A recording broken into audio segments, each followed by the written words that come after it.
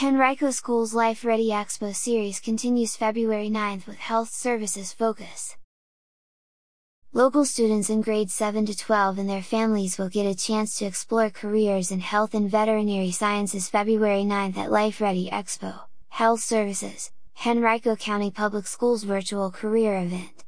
The event will be held from 6 p.m. to 7:30 p.m. and is open to all area students. The event is part of HCPS Life Ready Expo series, designed to expose students to possible career paths.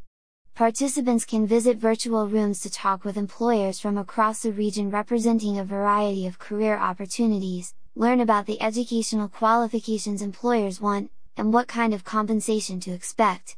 Participants also will be able to ask questions. To join the event, visit http://bit.ly/LifeReadyExpo Health Services. At the event, students, parents and guardians will have a chance to meet with a variety of medical professionals, including nurses and health aides, emergency medical technicians and paramedics, therapeutic services professionals, pharmacy technicians, veterinary sciences professionals. The virtual event will be conducted using Microsoft Teams. Attendees can take part using a browser without creating a Teams account.